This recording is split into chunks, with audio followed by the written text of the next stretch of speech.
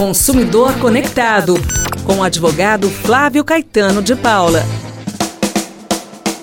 Em 98.9, hora de abrir espaço para ele, Dr. Flávio Caetano, chegando aí para nos orientar com os nossos direitos de cidadãos. Boa tarde, Dr. Flávio.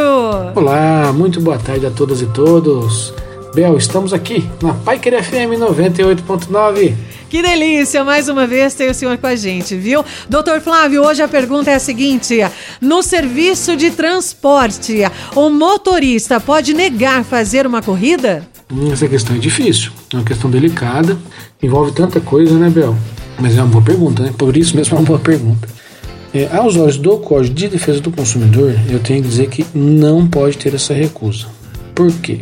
Porque essa recusa pode dar ensejo, ela pode demonstrar assim ou oportunizar um ato de preconceito, de discriminação. Alguém olhou lá e falou: não gostei das roupas, não gostei do jeito, não gostei da cara, não gostei, enfim, uma série de circunstâncias que podem ser mesmo revelarem um preconceito, uma discriminação, que não pode acontecer no Código de Defesa do Consumidor, não pode acontecer, aliás, não poderia acontecer de qualquer jeito, né?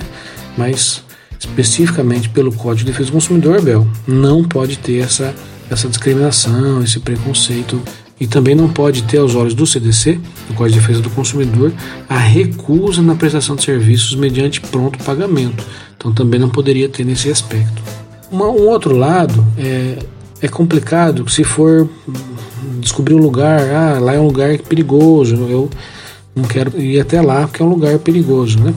Então também tem esse aspecto da segurança do motorista, que ele vai querer se preservar, né? Então é polêmica, pode ter esse outro olhar para o lado do motorista, mas pelo Código de Defesa do Consumidor, pelos olhos da defesa do consumidor, do direito do consumidor, temos que dizer que não pode ter essa recusa. E caso ela aconteça, pode haver denúncia no PROCON, nos órgãos de defesa do consumidor, Bel. Obrigada, Dr. Flávio. Um grande beijo no seu coração. Bom fim de semana. Muito obrigado. E até a próxima. Consumidor Conectado, com o advogado Flávio Caetano de Paula.